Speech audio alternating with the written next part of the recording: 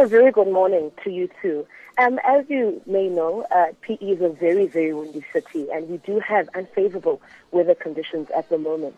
Various places had tents erected as voting stations, and apparently last night the wind was too strong, and tents were blown away. But the IEC has the problem under control at the moment, and they have re-erected certain tents in all the areas. So the situation is calm right now.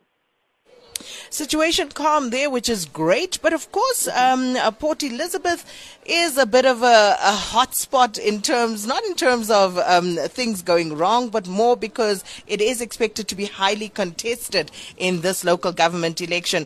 Can you sense any of that excitement as we speak right now? There's excitement everywhere. People are excited. People are leaning towards a certain side. I won't say where, but you can actually see that people really, really are excited to really, really cast their vote and to show some kind of difference within PE. They say that in the years before, PE has never really had much coverage, but this year everyone is looking at PE and wanting to see what kind of change will come from these elections. People are excited, people have registered, and people are ready to vote and to really, really show that PE is also participating in these elections.